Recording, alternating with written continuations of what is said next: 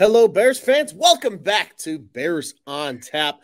I am Luce. He is Q. And we are back. A little bit of a hiatus. It's been a couple of weeks enjoying the 4th of July festivities. But Q, before we get into the subject of today's show, which is our 4-part series on the state of the Bears, how are you doing today, my friend? I'm doing good, man. I just got this awesome new shirt from Homage in the mail. Oh, it's Oh, awesome. You got Walter Payton on the NFL Blitz shirt. It's good stuff. So I'm feeling good, feeling spicy. I love that. I love that. Yeah, I love the You're little feeling sweet, I should say. Feeling sweet. absolutely. Always feeling sweet. No, I love the allusion to homage. We've got some good stuff coming with that. So be on the lookout, Bears fans, from our friends over at Homage. But the shirts are fantastic. And that is a perfect example of them. I know they also have an NFL Blitz version that is Justin Fields as Yeah. well. Real good looking shirt. That one's on my Uh, my want the list only for reason sure. the only reason I didn't go Fields is because it's black. And when I wear a black shirt and my beard gets longer, it just looks like my face disappears into it on here. So I can't wear black on these. That's fair. That's totally fair. I've had that issue too. When I wear like dark blue, the beard Yeah. starts to blend with everything. So the gray is nice contrast. I'm right there with you, man. But Yeah. hey, man, I'll tell you what. I'm also doing well. We're getting closer to football. Like I said, football. It's so close. I can smell it.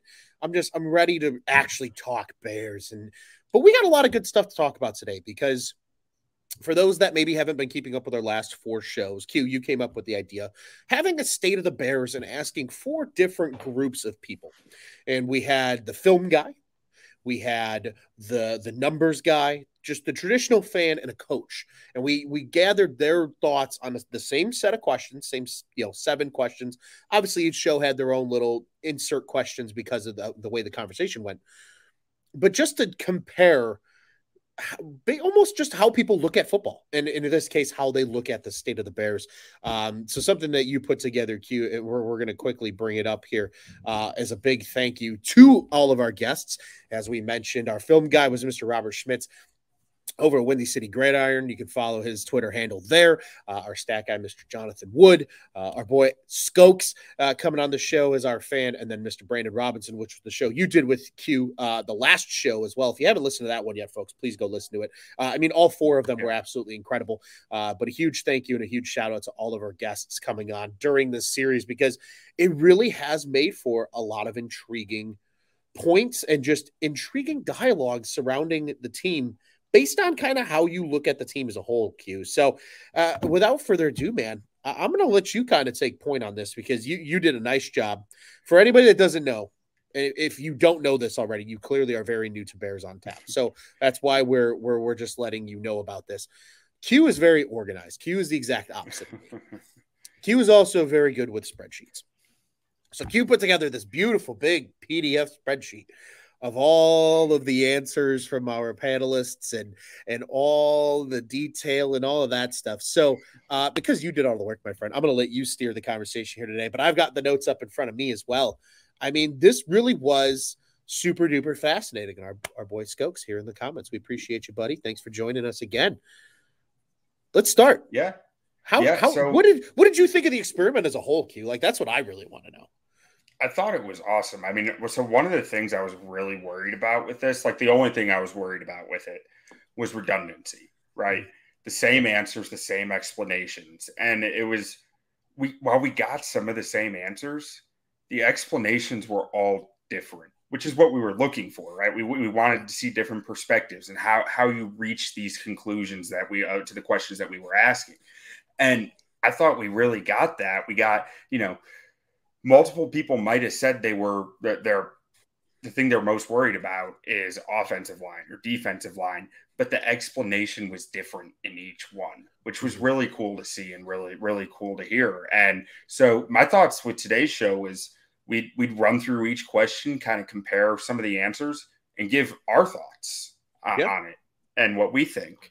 Love that. So opening it up with the state of the Bears question, and I'll read off the questions so that anyone who hasn't listened to the previous ones will have a baseline of what we're working with. Absolutely. It was simple. What do you see the state of the Bears as being?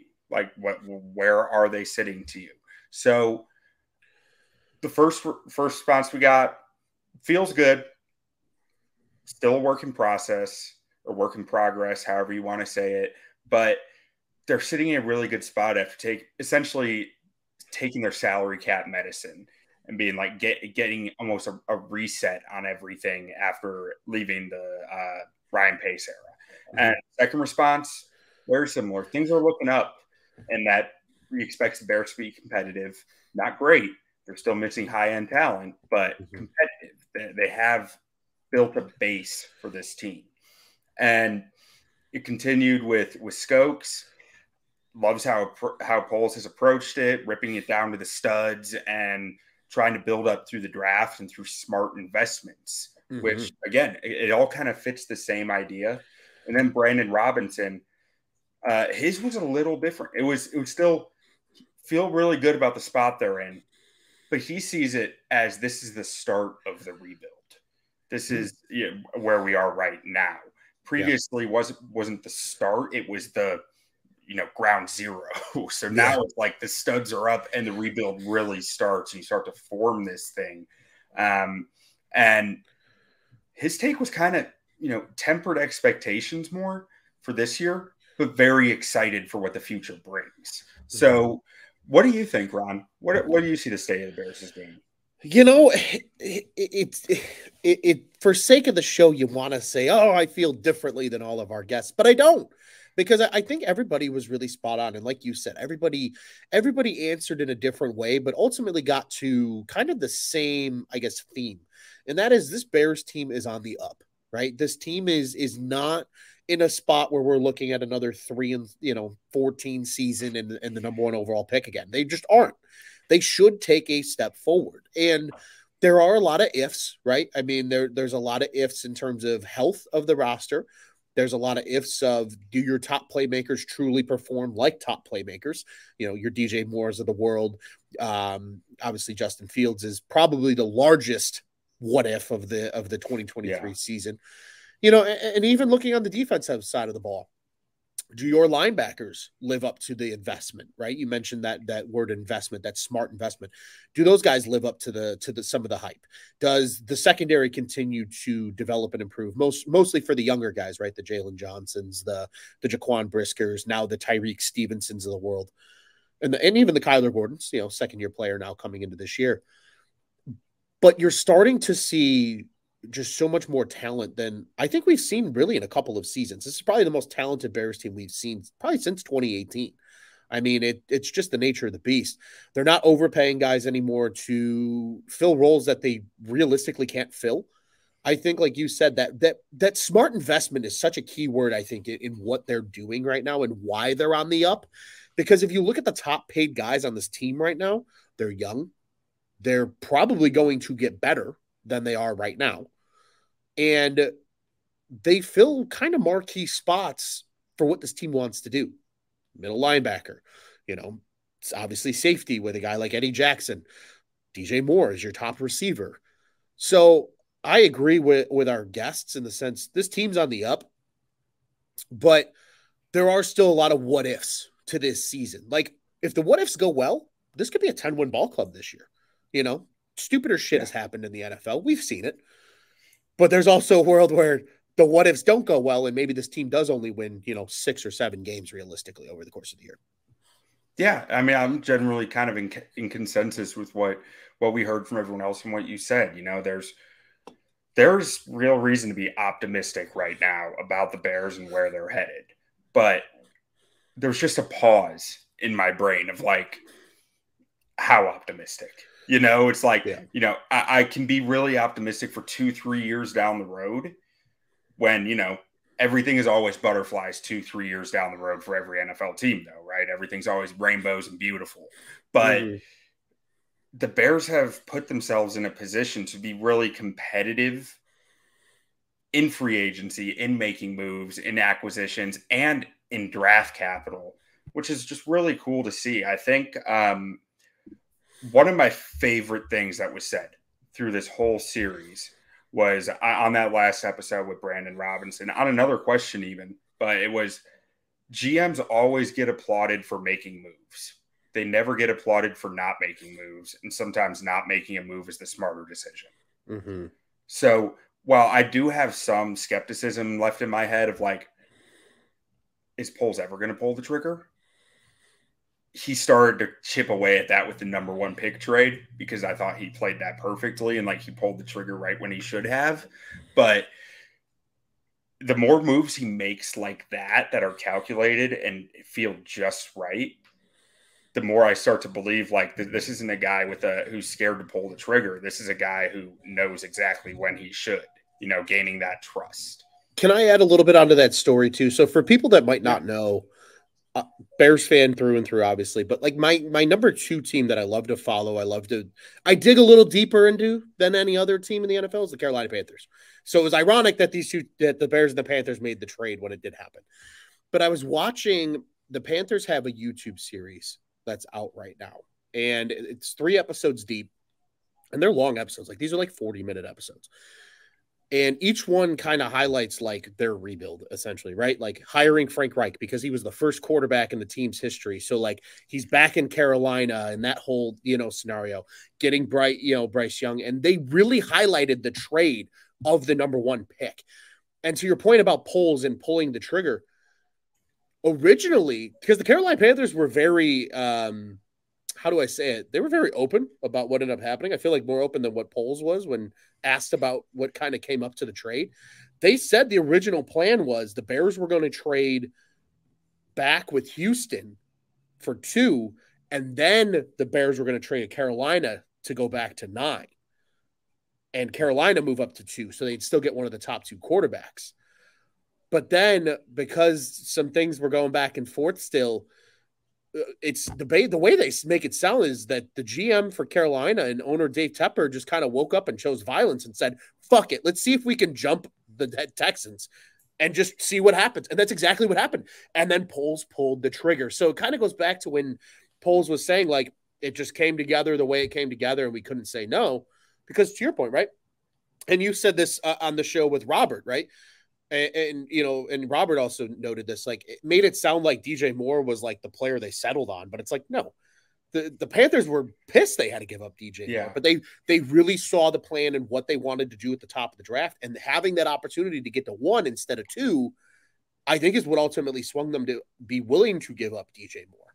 So it's really interesting to kind of say, like you said, right, where like Poles pulling the trigger and those smart investments, that was one where he took, I don't want to say took advantage of, but he allowed the deal to be the best possible because Carolina wanted to be so aggressive. So he said, all right, let's make something happen then if you want to be that aggressive. And they did.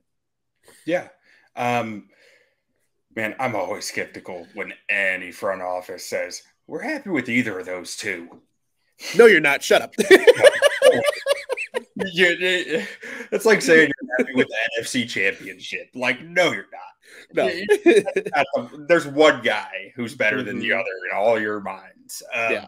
But so moving on to the next question here, it was, what do you want to see more of from the Bears? And all these questions are very open-ended, very interpretation based. And I really liked Robert's answer to start. Just obviously he went a little more in depth with it, but started out just saying wins. Yep. Just win, baby. And then he went into, how do you do that? Like he said, more specifically, you want to see the players take advantage of opportunities and execute on the basics in order to make those plays. Mm-hmm. And that will result in wins. And I thought that was an outstanding answer of like, you look back at how many games the Bears last year, they lost close because they couldn't execute the little things right. Mm-hmm. Just over and over, just little things like where to turn on a curl route and where, little stuff that, it matters a lot, but it's not noticeable a lot. And then basically he went on to say, need to plan to throw it more too. Mm-hmm. Does Getsy really want to throw the football? Because he hasn't shown it yet. And they need to develop a quick game to be able to do that. And that really went into a theme that kind of came along with everybody. Like we went on a Jonathan Wood. His answer was the passing game. Mm-hmm. The team killed it on the ground this year. They led the NFL in rushing. They rushed for like 3,000 yards last year.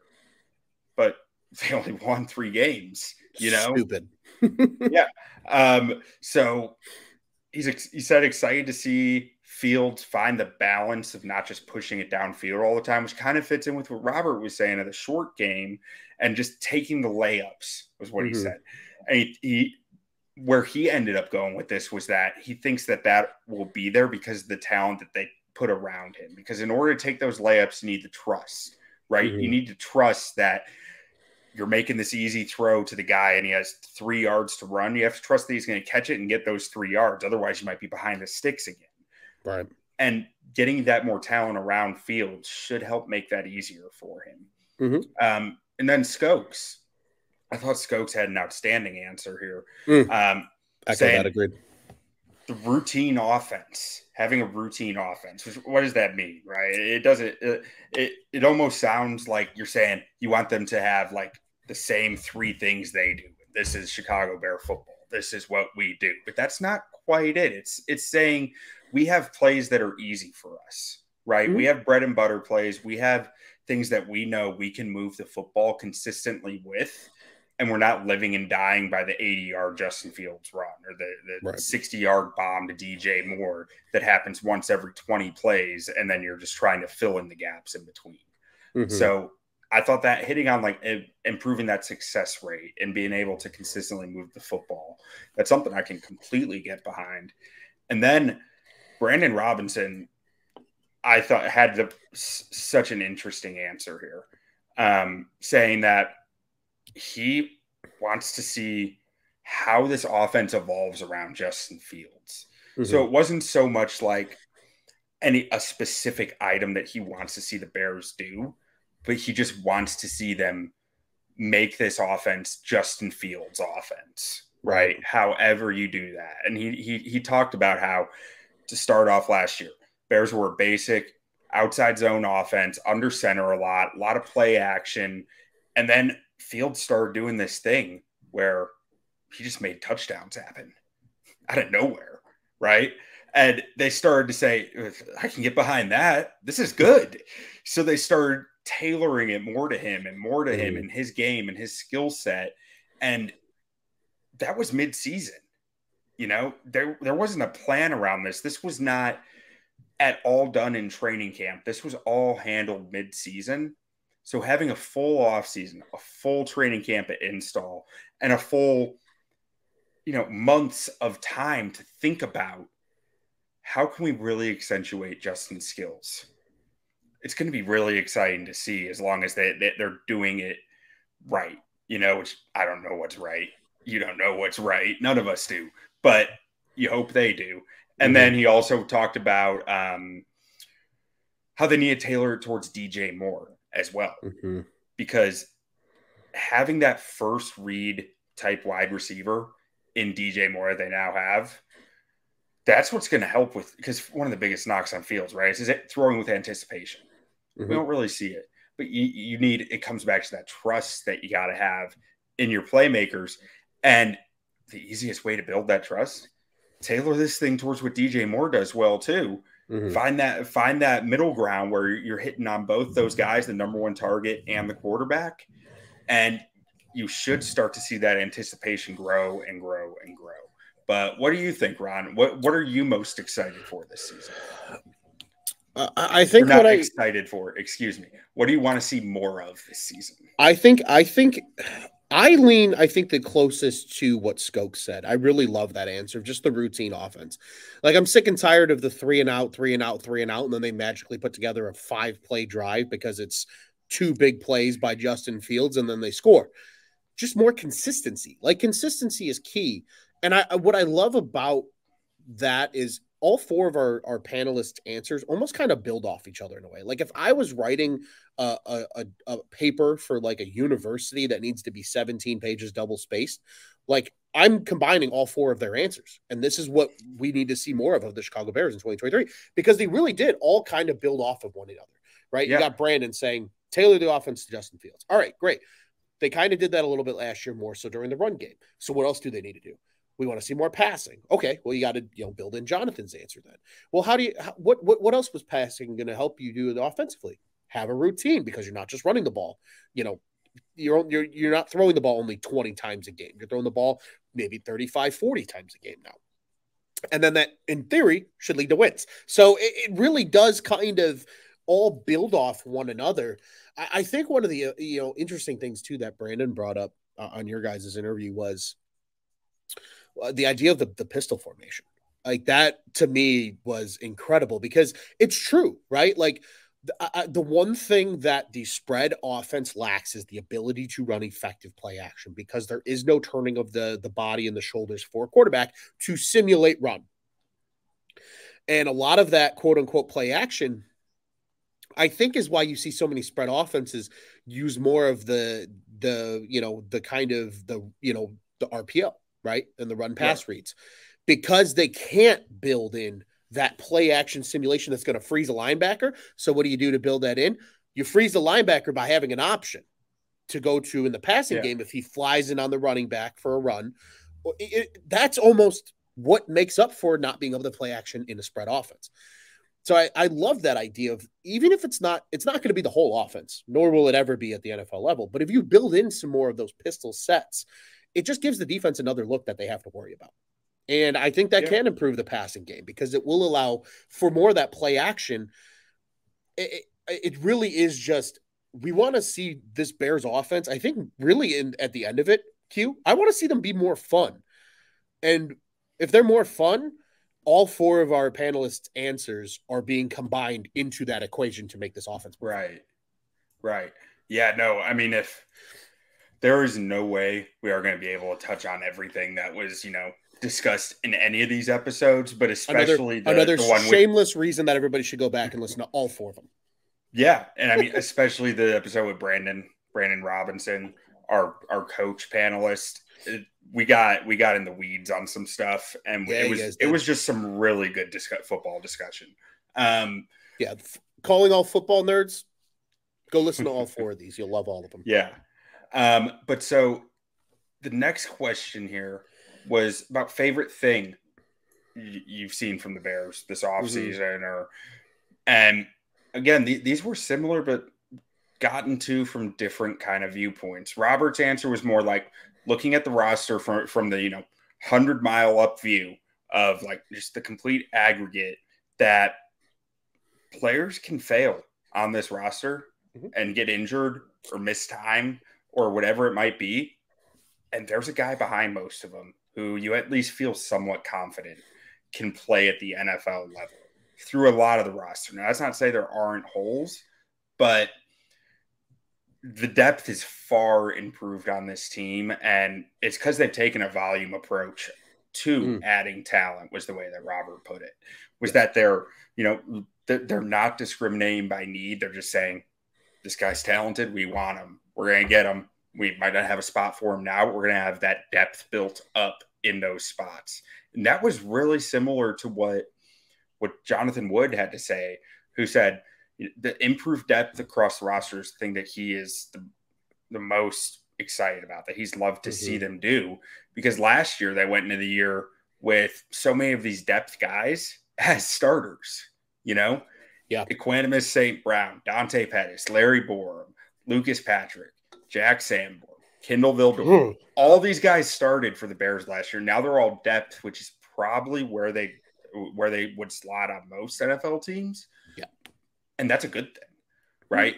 They have built this depth naturally through that. And your depth now has, like, some of these guys had experience before this. Some of them didn't. And now they're NFL experience. They're not walking out on the field like wide-eyed. They're walking out there hungry because they had their chance, they lost it, and they want another bite at the apple, And then Skokes, his answer was a little different, but I really liked it. It was really it really just boiled down to the investment in offense, right? And that's something that is very foreign to Bears fans, myself included. We've only seen it once, and it ended in just complete disaster. So I don't know what offensive investment is as a Chicago Bears fan. Yeah, upgrading the wide receiver room and the O-line room. I mean, you took your biggest asset, you made sure you got a receiver with it. Then you drafted an O-lineman in the top 10. You added one of your biggest O-line or free agent additions wasn't along the offensive line. They have clearly targeted the offense. And on top of adding a guy like, even people have very mixed opinions about him, but Claypool, going back to last year, adding Claypool just because it's talent, you know, maybe it works out, maybe it doesn't, but you added the talent level of the room. And even, what was I thinking? I lost my point there, but Robert Tonyan, Bob Ton. Even good old Bob a Tonyan. guy like Robert Tonyan, his floor is pretty high as a tight end, and you feel pretty good if Kmet goes down that Tonyan can jump in and it can be pretty seamless. Yeah. And then Brandon's answer was a little different, but it was all about Ryan Poles' patience. That he's taken the slow approach to the rebuild, kind of the fools rush in kind of mentality. Right, that you got to get there, you got to go. You got to sign guys, you got to add guys, which, I would have loved. But that doesn't mean it was necessarily the right thing to do either. I'm wrong quite a bit. So, but the point that he really made that was, I thought, really well put was that coming off the Ryan Pace regime, where it was you're borrowing every chip you can get so you can go all in constantly, at least in the last few years of it, to more of the slow approach and letting the market set itself before you're jumping in to overpay guys. And that it was refreshing to him. And that the money that they're not spending right now, that's going to roll over to next year. And they're going to be able to pay DJ Moore with that money because he's going to want a new contract. They traded the number 1 pick for him. He's going to want a new deal. You got to pay Kmet. You got to pay Mooney. So there's guys here who need money. And you're going to have more cap available next year that you saved this year. But what do you think, Ron? What was your favorite thing from the Bears offseason? I have to echo just, again, Skokes hitting it on the head. I think the investment in the offense, it was very clear that this team wanted to invest in the offense. And it wasn't necessarily, again, it's not like they took, every pick in their first, second, and third round and invested in the offense. They still invested in the defense, which was absolutely the right move. They still did that in free agency. But Darnell Wright in the first round, DJ Moore, Claypool last year, Roschon Johnson to add to a running back room that you've already upgraded by adding Travis Homer and Deonta Foreman in free agency. And then you add Robert Tonyan to complement Cole Kmet. I think a lot of people forget, and even I forgot this. You know how I figured this out? Playing Madden yesterday, Q. I actually figured this out playing fucking Madden with the Bears playbook. They do a lot of 2 tight end shit. And having 2 tight ends that can be legitimate weapons on the field is a game changer. Not a shot at Trevon Wesco from a year ago, not a shot at Jake Tonges. But those guys are not Robert Tonyan, especially in an offense where Robert Tonyan was really fucking good in for a multitude of seasons in Green Bay. So I think that investment in the offense is my favorite thing, Q. I want to hear yours as well. What was your favorite thing the Bears did? Ultimately, it's probably just the offensive investment. I'm there with you. Either that or the number 1 pick trade. I mean, I just really think that was a home run. I have a hard time saying it wasn't in a draft where there was not a Caleb Williams, there was not a Trevor Lawrence. Nothing against Bryce Young or CJ Stroud. No, I don't think there was. I don't think there was a guy on Fields' level or Lawrence's level or Caleb Williams. Like, there wasn't that blue chip QB. Mm-hmm. And it wasn't all Ryan Poles, but he had to have something to do with it. There was a lot of drama stirred up about 2 QBs who are good prospects, not great prospects, and there was a lot of smoke going out all over the place about it. There was no one really knew. I just thought that he handled that masterfully, and I can't laud him enough for it. Yeah, completely agree with you, man. I just the way that first round. I think especially too, once I heard what kind of from the Carolina side of how that trade went down, and Poles was grinding on that trade. It wasn't just like he woke up one day and called Carolina and said, "Let's do a deal." Like that discussion was probably for a long time. I'm sure they had elaborate conversations with probably every team in the top 10 about what do you think about moving up to number 1, especially quarterback needy teams. Like, don't get me wrong. I know they recommitted to Desmond Ridder, but like, you can't sit here and tell me that Atlanta didn't call with some type of legitimate level of interest, just to at least beg the question of like, what would it take to move up? So I think even the Raiders too, right? Like, in Tennessee, I think Tennessee probably called plenty. Absolutely. Like, I think you saw that too with kind of how they approached their quarterback situations. Obviously, in Tennessee's case, they still ended up getting Levis in the second round, but look at Oakland, or pardon me, Vegas. They went and signed Jimmy G. Like, no shot at Jimmy G. He's not an atrocious quarterback, but he's not an elite quarterback. There was probably some interest there of like, could we go get a Bryce Young or a CJ Stroud and let them sit for a year behind Jimmy G? And we've invested significant capital in our quarterback. So just, I think the fact that Poles, again, I think what was so interesting was the fact that the kind of original thought process was the Bears to trade from 1 to 2 and then 2 to 9. And then Carolina just said, nope, fuck it. We're not waiting for Houston anymore. We're going to jump them. And that's how the deal went down. So I have to agree with you there. I think that's like a 1A really of favorite things, is just the type of return and how that not only changes the team for the current time, right? Obviously this year they got, the second rounder from Carolina, they got obviously DJ Moore, but you got 2 firsts next year in what should be a pretty good draft. Sheesh. Gotta love it, Ryan Poles. Yeah. So next one here was least favorite thing from the offseason. And I'm gonna start jumping around on order here because I want to finish with a few certain ones. Sure. But so this one, I'm gonna start off with Brandon Robinson and go the other direction. And he said the outlook of the O-line, and he thought it might even been a hot take, but he thinks this Bears O-line is still probably bottom 5 in the NFL. And really, his worries root from, you are a 5th round rookie taking a step back and at left tackle and a rookie right tackle away from serious issues, let alone the injury concerns with a Tevin Jenkins, with a Nate Davis who hasn't finished a full season in a few years. And he really got into the thing with Darnell Wright. He's a really good pass protector, but it's still a major adjustment to move to the pro level. Absolutely. And ultimately, he said he's expecting him not to play that well because that's what rookies do at tackle. Rookie offensive tackles do not play well. That's just kind of a fact out there for the most part. And these edge rushers are so good that he's worried that it's going to be a constant issue with this O-line.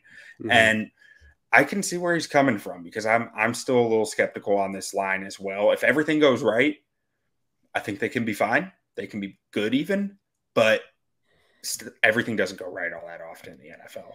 And then moving on to Skokes, I thought he had the best answer of this whole show with this question of the whole series. Like Skokes just knocked this one out of the park. And just the way that he presented it was, the he hyped it up. Nature, yeah, he hyped it up. Of just like, man, I've been to training camps, spent a lot of days out there, and in the burning sun, not allowed to take pictures. Yeah, not allowed to take pictures or videos. They'll call you out. They'll make you show them that you're deleting it, and it's like the first 2 weeks of training camp. We're installing basic stuff. Yeah. It's not like we're giving out like national secrets here. No, it's 47 gap and 56 gap. Just let it run. Like, who cares? The real nail in the coffin on this answer was that when he mentioned the Patriots who live stream their training camp online. It's like, what are we doing here, Bears? Come on. I felt that one. I really did. I agree. And then Jonathan Wood's answer really came pretty similar to Brandon's, of that injuries start to hit on this O-line, which is not unfeasible considering the injury history of some of these guys, that it just felt like they needed to add one more starter on this unit. They needed to add a center or another guard or one of those two, or a right tackle even. Like before the draft, I personally think a swing tackle would have made a lot of sense to bring on, but Borum is okay. there. So like, I mean, he's probably about league average for a swing tackle, I'd say. So like, that's generally fine. But really just hitting on that point that there's a lot of question marks on this O-line. Could end up being fine, but it would feel a lot better if they added one more sure thing there, one more vet that you felt good about. And then the final answer here was from Robert, and it was a little different. And I think that Robert has a real way with words and of putting things in perspective. He does. And he crushed this one. And he said, by punting on 2022, the implicit drawback is that you've hung Fields out to dry, right? Mm-hmm. And that you don't really know what you have in him because he hasn't had any tools, right? We have an idea. We know he's talented. We know he's got that gamer in him, and he's going to do things on the football field that are really exciting. But you're still trying to figure out what exactly it is that isn't good at because he hasn't had the tools around him to really even assess it. Mm-hmm. And the thing that really hit home for me on this is that the Bears are coming into this season saying that they have to trust the most important position in football can ignore all the bad lessons from the last 2 years and suddenly take all the good lessons and just bring them in easily. And I mean, that's very just mixed communication, right? Mm-hmm. Like ignore this, but learn this. It's that is something that is hard to do. And ultimately you've started to ingrain in Fields' mind just from a physical standpoint of like getting hit or not getting hit. Why would I step up on in the pocket and not leave the pocket? You know, when it works so well every time. And when I do stay in the pocket, I get a soul crushing hit. Or, you know, why would I trust the wide receiver to be in the right spot at the right time? Or even think play action's helping me with the way some of this stuff has gone. Mm-hmm. And ultimately, the thing that really nailed it to me was Justin Fields and us we're different. You know, we see what's happening. We get emotions from it. We have feelings from it. He's living it. You know, 12 soul-crushing losses was the way that Robert put it. What does he take away from 12 soul-crushing losses last year where he put life and limb on the line week in, week out? And it hits different for me when I hear it that way. You know, yeah. So what do you think, Ron? What's the thing that was your least favorite aspect of what the Bears are doing right now? I love the way that Robert put everything. And I think that's definitely something that needs to be thought about. But I think in order for Robert's point to potentially be proven wrong, I lean with Jonathan in the sense of the lack of investment in the offensive line, right. Specifically in the depth. Like, I don't hate that you brought in a guy like Davis, who statistically is like one of the best pass blockers in the NFL. I don't hate that you brought in a high upside right tackle and a guy like Darnell Wright, who is natural at the position, and it shouldn't look too much like a fish out of water despite being a rookie tackle. But again, right, it's kind of like what we kind of started the top of the show with the state of the Bears, right? There's a lot of what ifs on that offensive line. Yeah. Can Cody Whitehair stay healthy? Can Tevin Jenkins stay healthy? Like that's 2/5 that's 40% of your offensive line right there. And then you throw in Davis on top of that. Your entire middle three have dealt with injury issues over the last 2 to 3 seasons. That's a huge concern because the depth behind them isn't great outside of a guy like Lucas Patrick, who again is probably a league average backup in that event, and he can't play all 3 positions at once if 2 guys go down. So, you know, I think the lack of another guard or the lack of maybe even a veteran center is a little worrying. I don't hate what they did at tackle. I think they'll be okay at tackle. I really do. I think Wright will be okay, and I think Jones takes a step forward in year 2. But that middle, 60% of the line right now is either make or break, and that will directly affect what happens to Justin Fields in 2023. So I have to lean with Jonathan. I would love to hear what your thoughts are, though, Q. Yeah. So, I mean, ultimately, I think my opinion here, it should be pretty much echoing what Robert said. Like, I know it should be, but the irrational fan in me just believes in Justin Fields so much that it's like it's not the top of my list, right? Fair. And I understand it's irrational. I'm willing to admit that and say, like, you know, there are reasons to be worried about what has happened to him, but like, nah, he'll be fine. The thing that worries me more than that, and even more than the O-line right now, is I need Getsy to prove it. I need Getsy to prove that maybe last year was a tank. Because some of that play calling decisions, some of the stuff that was going on was really pretty unforgivable if it wasn't. You know, it was pretty like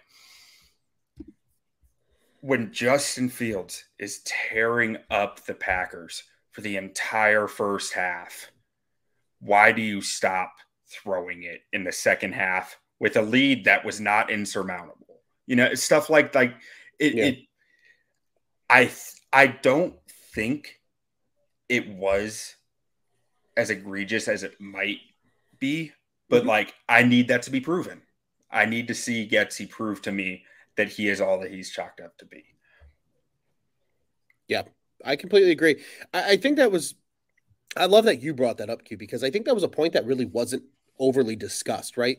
Everybody's putting emphasis on Fields taking that step, Fields taking that step, Fields taking that step. How about Luke Getsy taking that step? Because for all we know, I don't know the inner workings of what the Green Bay did, but Matt LaFleur probably had a lot of influence on the play calling in Green Bay.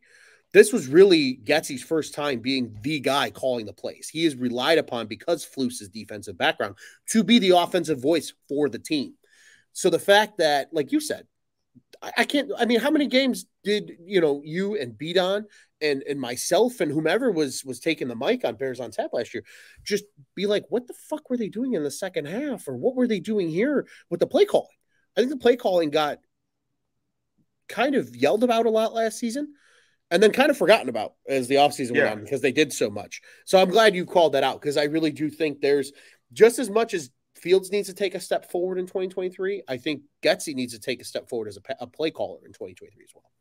Yeah. And I mean, kudos to the Bears staff. They figured something out at the mini buy, whatever it was. Yep. And, but that was also 5-6 weeks into the season of an offense that really wasn't working. And, you know, I'm not scared to acknowledge that some of that might have been Justin Fields learning an offense. Some of it was, you know, I mean, he did not play well in those first 4 weeks, you know, but the offense wasn't exactly chugging along either. And it felt like a slow adjustment period. And football is so much about how are you going to counterpunch, right? And it was kind of slow. The Bears took a bit of a beating before they threw a counterpunch last year. So next question here was about what position you're most excited about this year. And for this one, we got a lot of the same answers here, which makes sense.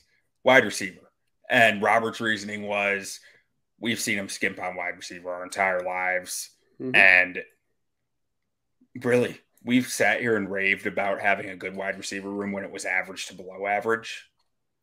So this one just feels really good. You know, it feels like a real bright spot on this team. And it's just nice to see polls say, you know, we got Mooney, we got Claypool, but that still isn't enough. So we need more. And then Brandon's was also wide receiver, and his answer, it ended up through some discussion back and forth, really getting into the Chase Claypool stuff, which was really fun. And that, you know, the critique of Claypool, a lot of it's probably fair. A lot of it is fair. Some of it might not be. I'm not sure. I don't know the guy. But what I can say, and what Brandon said, that this is his chance to cash in. This is a big year to beat Chase Claypool. And that he might not be doing maybe he doesn't believe that he needs to put in all the work right now at this point in the offseason. But the second he gets into training camp, watch out for him because he's looking to flash as much as he can. He wants $20 million a year. Phew.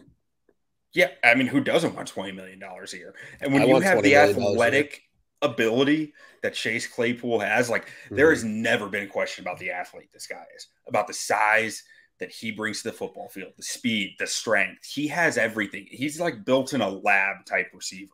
Facts. So if he comes into camp saying, I'm getting that bag, there's a real chance he might be getting that bag. Yeah, I agree. I think he's such a fascinating player because of like what you mentioned, just the raw tools. And maybe some of it is finally that he's like, hey, if I want to get paid, I gotta come in ready to play and show people what I can actually do. Yeah. And kind of earn that Mapletron nickname that he garnished coming out of college at Notre Dame. So I'm right there with you, man. And yeah, if he is a guy who if he puts in the work, it's all there. Like there is not a coach in the NFL who, if Claypool is making it clear to his teammates and his coaches that he's all in and doing all the work, there's not a coach in the NFL who's going to keep the ball out of his hands. Agreed. So Jay Wood had a similar response in skill positions. He said, because there's always 5 of these guys in the field for the most part, he sees running back, wide receiver, tight end pretty interchangeable here, but it all works in cohesion together, which I can really appreciate. And I actually kind of like that outlook on it. But just that last year, there were maybe 3 of these guys that you really felt comfortable with between these positions of being, starters on your team. And this year there's 8. And that's a big jump. That's a lot more guys that you're putting in there at skill positions.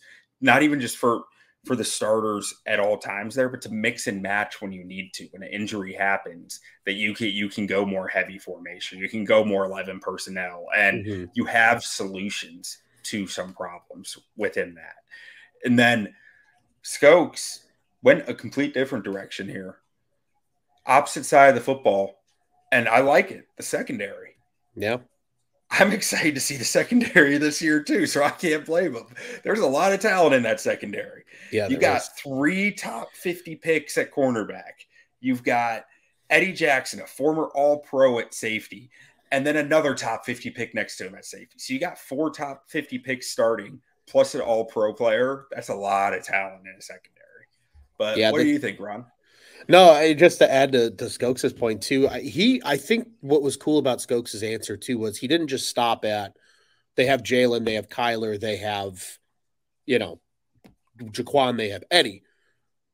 He didn't even really discuss Tyreek a whole lot either, which was cool. No. He went into the depth guys that they got in this draft. He went into the Terrell Smiths of the world. He went into some of the lesser known names or the guys that maybe we didn't pay attention to as much, but are going to be just as important to this DB room in 2023. So I think that made for a really interesting answer. But I agree with you that this secondary probably has as much talent as I can remember in my fandom as a Bears fan in 20 plus years, probably dating back to the days of Mike Brown and Tillman and Chris Harris. And like, we're talking that level in terms of talent in the secondary.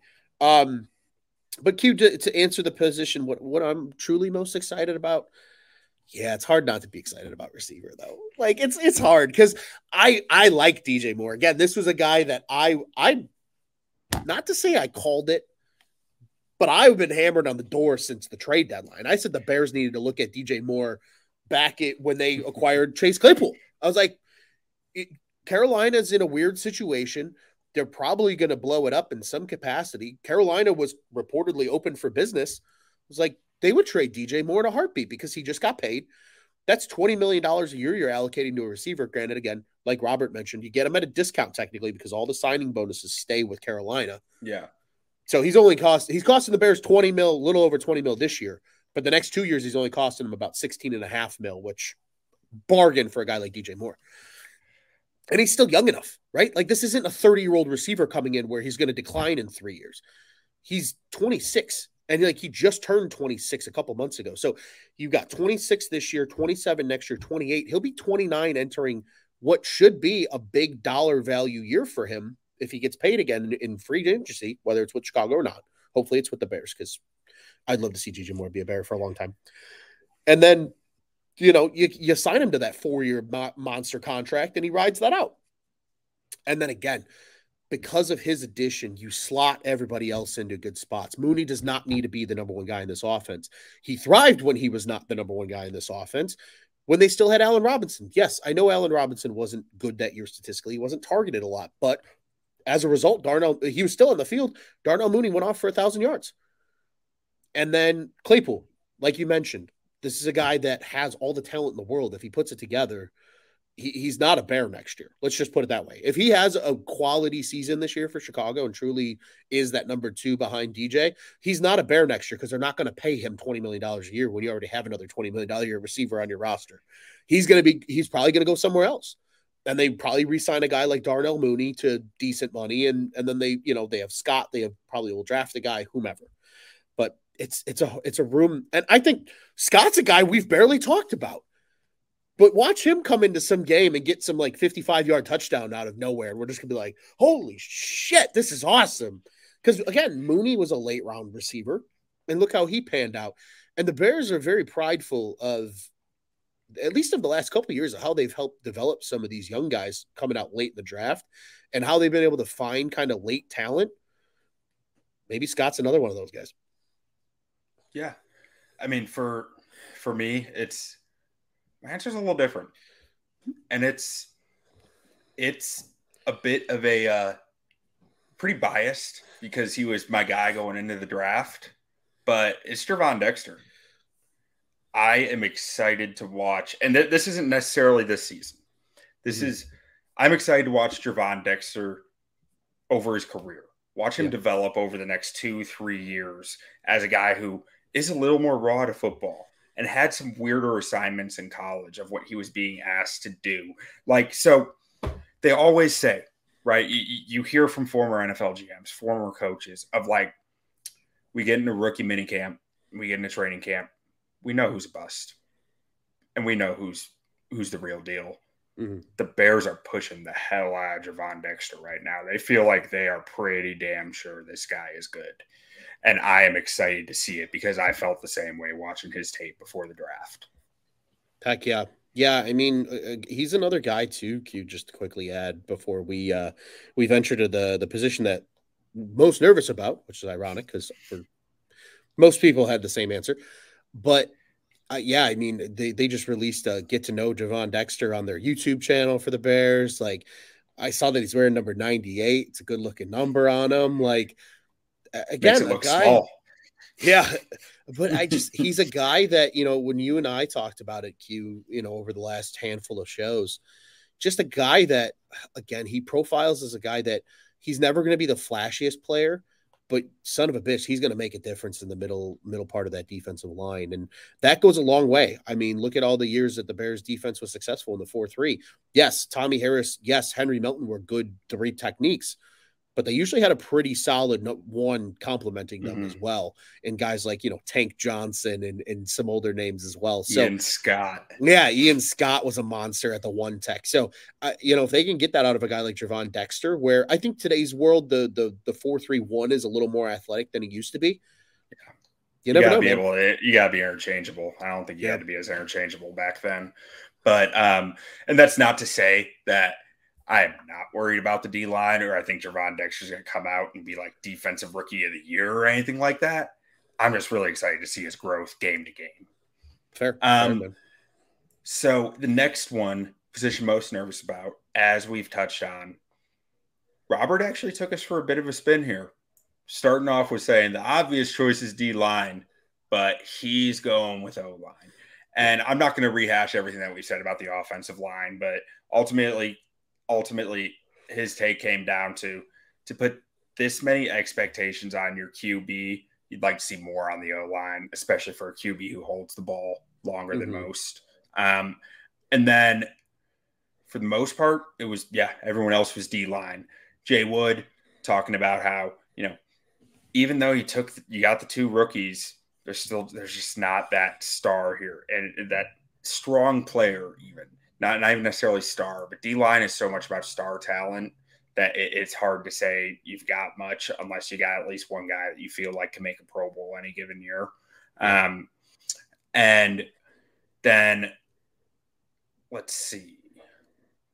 Skokes, who's going to rush the passer?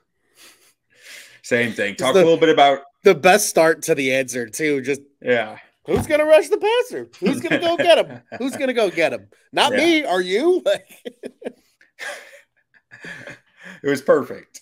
Talked a little bit about Trevis Gipson, how the expectations are pretty high for him with more opportunities. He didn't quite live up to it. And hopefully, maybe we'll see something from there. Dominique Robinson had the big first game last year, but then you started to realize that the workload was a lot more than he was used to and that he was a pretty raw player coming into the league. And then Brandon had just a really interesting discussion here that we had about D-line and really got into talking about he's really interested to see what Flus and Williams are going to draw up this year for the D-line. And he went on to talk about how when you don't have the Jimmies and Joes on defense, it doesn't really matter what the X's and O's are a lot of the time. It's just really hard to create production when you don't have the talent. And he sees them doing a lot of work to create stunts, to get guys free. Went on to say that you got to run stunts, you got to blitz, you need to generate pressure, do whatever you have to do to create havoc out there. And it's just hard to do when you don't have a guy who is like the center of all that, right? Who is telling you which way the line is going to shift to in pass protection and to that give you that trigger of like, oh, we see how they're playing Khalil Mack, so we know the rest now. Like that ace card is not there for them. And it's just hard to do when your front is that low on talent. But what do you think, Ron? Yeah, I think it would be easy to go back and say like, oh, the D line is the biggest concern, and I think it's the position they addressed the least in the offseason. So I think that's why it's very easy to point there and say, there's your glaring hole in the team. But to the point that Brandon brought up about scheming up the defense and bringing pressure from other places, they've added athletes everywhere else on defense. And they even added athletes on the defensive line. Who's to say that Zach Pickens doesn't become a decent pass rusher from the 3 technique? Maybe Dexter is a decent pass rusher at best from a 1 spot. And now all of a sudden, and Walker gives you some kind of production as kind of that, maybe more of an interior rush guy on passing downs. Maybe they do create just enough havoc where a Tremaine Edmonds on a blitz or a TJ Edwards on a blitz, or maybe even a Jack Sanborn on a blitz, somebody of that nature is going to increase. Jaquan Brisker coming on a blitz. I mean, he was the team's leading sack getter last season. Go for 2 in a row. Yeah, why not? You know what I mean? I think that articulates like there's going to be ways they can potentially find to make up for it. And again, I don't think they're done yet on the D line. I think you're going to see cuts after, that first wave from training camp where the Bears are going to get somebody. There's going to be a veteran that gets cut that nobody's expecting because of cap or what have you, or just he gets beat out by somebody. They're going to snatch him up immediately and plug and play at one of the DN spots. I think that's what's going to happen. For me, though, it's the O-line. It's 100% the O-line because I think Robert put it perfectly. When you have this much anticipation and kind of expectation invested in your young quarterback, you would hope there was more investment in the offensive line in front of him than there actually was. There's a lot of betting on what ifs in this offensive line right now because the talent's there. Tevin Jenkins, when healthy, is a fantastic guard. I think Cody Whitehair, over the course of his career, despite being a natural guard, has done very well at center. And Nate Davis, again, the stats show he's a very good pass blocking, interior lineman. But it's just the what ifs. Can all 3 of them stay healthy for more than 12 to 15 games? Honestly, if you got 15 games on all of them, I'd be happy. If they miss 1 or 2 games here and there, so be it. You can get by with that. But if these guys miss more than 4, 5 games, now all of a sudden you're starting to get into what the hell are we going to do territory. I think they do the same thing they did with the D-line and they address the depth somehow. But I think a bigger swing on the offensive line would have given me a little bit more kind of confidence in what they're going to do and what that's going to mean for Justin Fields this year. So although I still feel very strongly about the D-line, my ultimate answer is the offensive line. What about you, Q? So mine's like, despite what I said earlier about like just being like, nah, Fields will be fine. Like, I'm most nervous about Justin Fields when I really Fair. look at it. Like, I mean, I'm not, I like, there were two different questions, right? It was like so this one's the position you're most nervous about, and the other was the least favorite thing that you've seen from the Bears. So the least favorite thing was more about Getsy of like, I didn't like that offense at the end of the day last year, right? But so the thing I'm most nervous about, how can it be anything but Justin Fields? I'm hoping we have a franchise quarterback for the first time in 100 years. Like, nervous doesn't mean that, like, I don't think it'll work to me, but it's like, I'm just on pins and needles waiting to see it. Like, and like, when it goes wrong, I'm going to die with every snap. And when it goes right, I am just going to like thrive in every snap.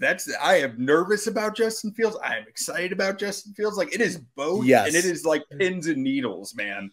Preach. You know what, Q? I went off on a small rant about this the other day, just talking to my dad, because we were talking Bears, and he's like, they're going to be fun to watch. And I said, you know what I was thinking about the other day? I was like, the Blackhawks, I know what the Blackhawks are going into this season, right? It's a building year. They're in a rebuild. You got the number one pick. You got Connor Bedard, the generational talent. He's going to be fun to watch. They're going to be a fun team. They're probably still going to suck, and that's okay. I'm there to watch the fun, not the suck. The Bears, on the other hand, though, there's so much anticipation and expectation attached to it. To your point, I am nervous about Justin Fields as well. Because, again, this is either this team's fun as hell this year, and yeah, maybe they lose some close games because the defense just gets beat up because the lack of talent on the pass rush, and quarterbacks can sit, like really good quarterbacks are going to sit back there and probably dice this defense up a little bit. But what if Justin doesn't perform? Right. This team wins 4 games maybe next year at best. And we're sitting here going, do they take Caleb Williams in the first round? Do they use those 2 picks to try and trade up and have a shot at him? And that's not a conversation I want to have. I want us to be sitting here going, how do we make this ball club better now that we know we got the franchise quarterback? Because Q, neither one of us, and let's be completely, I'm going to drop F-bombs, completely fucking frank here. The Bears maybe have never had a franchise quarterback. The closest thing you can maybe say to that is what? Jay Cutler? I mean, if you want to count Sid Luckman, you have to. Yeah, like... Sid Luckman was the last true franchise quarterback that the Bears did not have to go get from somebody else. And that was in the 1940s. Like, even who's the best quarterback we've ever drafted since Luckman? McMahon, I guess? Maybe. Kyle Orton might be up there for that award. And that's not a shot at Kyle Orton, but like when your best homegrown talent at quarterback in your team's history since the 1940s is a game manager out of Purdue, like Drew Brees. Not named Drew Brees. Shit, that's not good. So I want a franchise quarterback. I am right there with you, Q. I love that point. Okay, so last question here was just simple as a prediction. Robert said his heart says 9-8, but his head says 7-10, and he doesn't know where the losses are going to come from. But he just knows there's probably 2 or 3 losses where we're asking, how on earth did this happen? It's inevitable. There'll be a bad call that twists a close game. There'll be a horrible fumble, an interception off a helmet. Fluky stuff happens in football. You mean like it's football, like a drop pass from Equanimous St. Brown, or like a no call on a clear pass interference against Chase Claypool type thing? Yeah. Okay. Yeah. Stuff like that. So he says ultimately he's going with 7, and he knows he doesn't think he'll be disappointed with 7. And it's a little bit of protection there, which I can fully respect.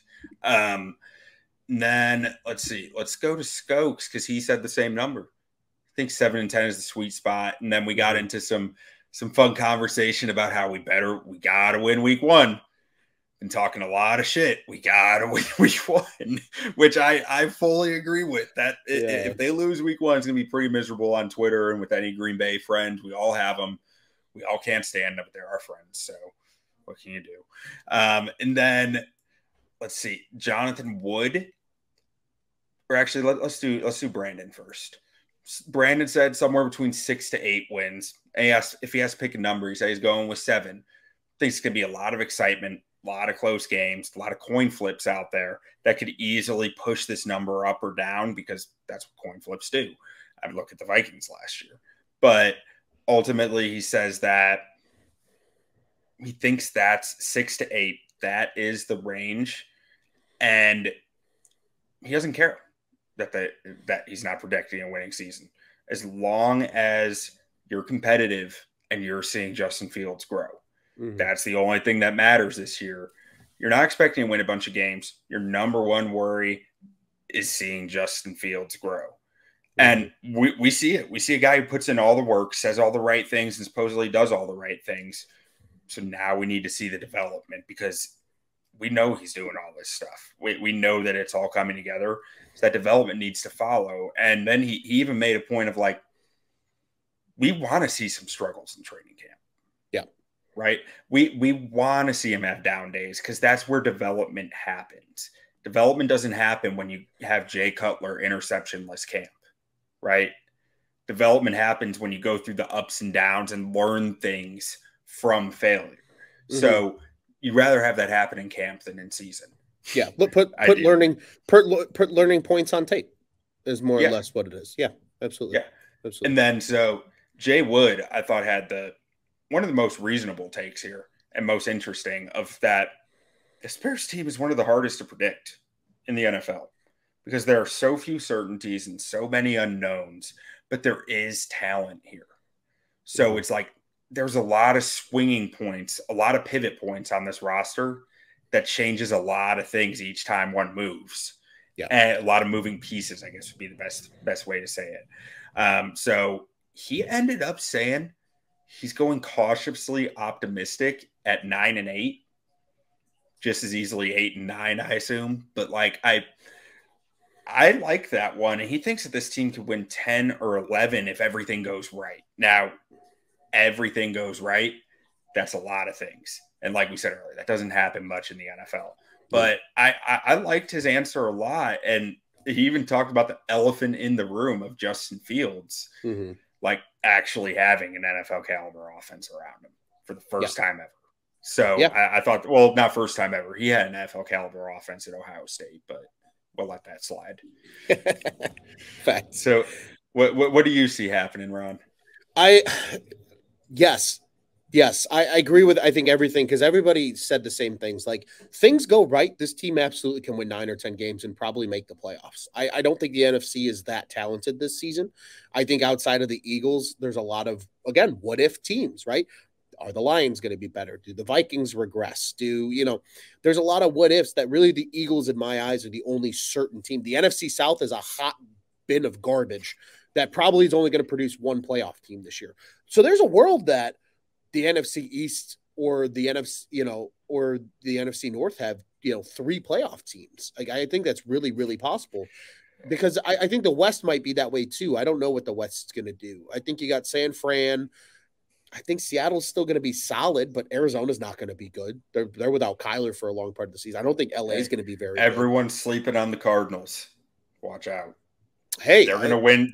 Their over-under is 4.5 wins. They're going to win 6 games. I think they win. I think they win 6 games, but they're not making the playoffs, right? No. So I think Rams are going for Caleb, though.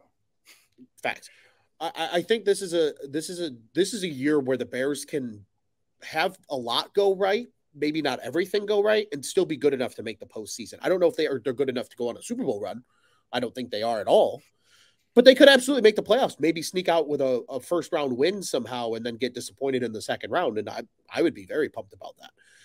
But realistically, 7-10 is the sweet spot for me. It really is. It's a lot of learning moments throughout this year, a lot of close games. I don't think they get blown out by anybody. I really don't. I think it's going to come down to 1 or 2 things here and there in every game that's going to dictate a lot of these losses. And again, to Robert's point, we're going to have 3 or 4 of those losses that go, son of a bitch, what happened? Like, they could have won that game. But if we're sitting here with 7 wins and 4 they could have had that ones, realistically going into 2024, then that means Fields is cemented as your guy. You got 2 first-round picks to upgrade this roster and a fuck ton of cap space still. That means, to me, playoff step forward then in 2024. So, optimistically, I see a world where this team wins 10 games and is a playoff team. But assuming shit's going to go wrong because it's the NFL and it's whatever we want to call this reality. Things will go wrong. 7-10. 7-10 is where I stand. What about you? I can't help but be more optimistic than my brain says to be. I got them at 9 wins. I like that. I got them at 9. I just think, I mean, so if Fields misses more than one game, that goes down to 7 or 8, I think. But if Fields stays healthy for the season, I think 9 wins is where I expect them to be, assuming other stuff is going to go wrong in there. But if everything goes right, you're talking 10 wins, probably maybe 11. But that's, again, everything going right doesn't really happen. No. So I think 9 is a fair spot. And a lot of that comes down to, for me, there are only 3 games, I think, on the schedule, either 2 or 3, where it's like, yeah, that won't even be a coin flip. So every other game, I think, becomes a coin flip at that point.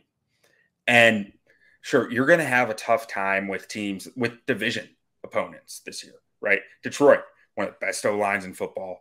They're going to run a power run game at you. Mm-hmm. Bears are going to struggle with that. They're going to struggle to stop that. But you know what the Lions are going to struggle to do? Hopefully, stop Justin Fields and DJ Moore.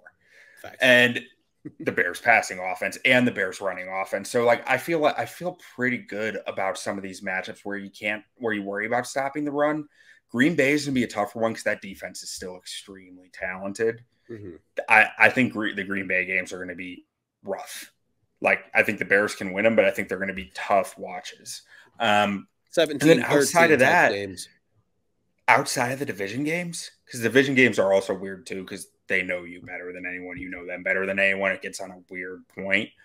But that was a great line by Skokes. Yeah, I don't know. Dan Campbell's cool and all, but really, the outside division games, I cautiously say I think the Bears might have the better quarterback, and the better quarterback tends to win more 50-50 games than not. So give me 9 and 8. I like that. I like that a lot, man. Yeah, and you know what? I think at the end of the day, what we learned from this experiment is like I think the overarching state of where this team is very clear to a lot of people. But I think everybody gets to that point differently in the sense of how they get there, what they're thinking, right? Of, you know, and there's some other answers. Obviously, Skokes, I think, provided us some of the more unique answers, which was great. You know, being excited about the DB room, being, you know, a little more upset about things that are just being a fan of the team and going and seeing this team perform and being able to capture the moment type things. And just seeing what the Bears did in their investment and where that's going and the what ifs of this season. I think a lot of people are very much in lockstep, but I think in the same right, everybody does have their little intricacies that they're either excited or not excited about for this team coming up in this year. And I think there is still very clear, like, yes, maybe there's concern about like the O-line and the D-line and some of these other position groups, but I think everybody's concern levels are very different in how they look at it. I think that's what this experiment kind of showed with 4 very different people joining us on the show here and discussing through everything. It was fun, man. It was a lot of fun seeing the different takes, and it made the off season a little more enjoyable because we are very much in the dog days of football season right now, waiting for training camp to start up. Yeah, no, I mean, I think this was a lot of fun. We're going to put out an article talking about it and with links to everything here pretty soon. And do we want to toss these guys' names up one more time to tell everyone to go give them a follow? Absolutely. Absolutely. We will definitely do that. So if you can see on our screen here, if you're watching with us live on YouTube, if you're not watching with us live on YouTube, have a pen and paper ready. I'll read all these out for you. So again, our first episode, our film guy was Mr. Robert Schmitz over at Windy City Gridiron. He is at Robert K. Schmitz, SCHMITZ over on the Bluebird app. Our stat guy was Mr. Jonathan Wood at Jonathan. That's with an H. Don't be ignorant and just spell it JON. JOHNATHAN _Wood 1. Then our boy Skokes at I_am_Skokes, SKOKS on the Bluebird app. And then again, Coach Brandon Robinson, he is at BRobNFL on Twitter. Again, huge shout out to all 4 of them. Thank you for joining us. If you are a fan of Bears on Tap and you follow us, please be sure to follow these guys. Not only will we probably see them again at some point this season, but we're gonna be interacting with them and appreciate them coming on with us, Q. So I mean, just a hell of a series here with the 4. I'm intrigued to see the article come out as well and what that ends up being. But again, a big thank you to all of these guys being a part of this experiment to just see what everybody's thoughts are on the Bears entering this upcoming season. Q, any final thoughts before we get out of here for the day? No, I think I'm all out of takes, which is rare. That's okay. We talked a lot of good football. I want to remind everybody you can follow along with us at Bears on Tap on Twitter. Be sure to follow our friends over at the Bears Nation podcast as well, at Bears Nation Pod on Twitter. And be sure to follow along. Training camp is coming along soon. We are one of 2 official Bears podcasts of the On Tap Sports Network. You guys know the drill. We got everything covered. Both baseball teams in Chicago, Hawks, Bulls, and obviously right here with the Bears and so much more over at ontapsportsnet.com and at ontapsportsnet on social media, the OnTap Sports Network. Go and check out what's on tap in Chicago sports. Q, it's always a pleasure, my man. This was fun. Again, a big shout out and thank you to all 4 of our guests being a part of this experiment. I'm sure we'll reference this experiment leading all the way up to week 1, and then we'll be with you throughout the whole course of the season. And we'll give you a little bit of what Bears on Tap is going to look like as we get a little closer to the season this year. More takes and more reaction, maybe less breaking down games, in terms of pre and post games this coming season. Should be a lot of fun. Q, what do you say, buddy? We get out of here the only way we know at Bears on Tap? Bear down. Bear down, baby.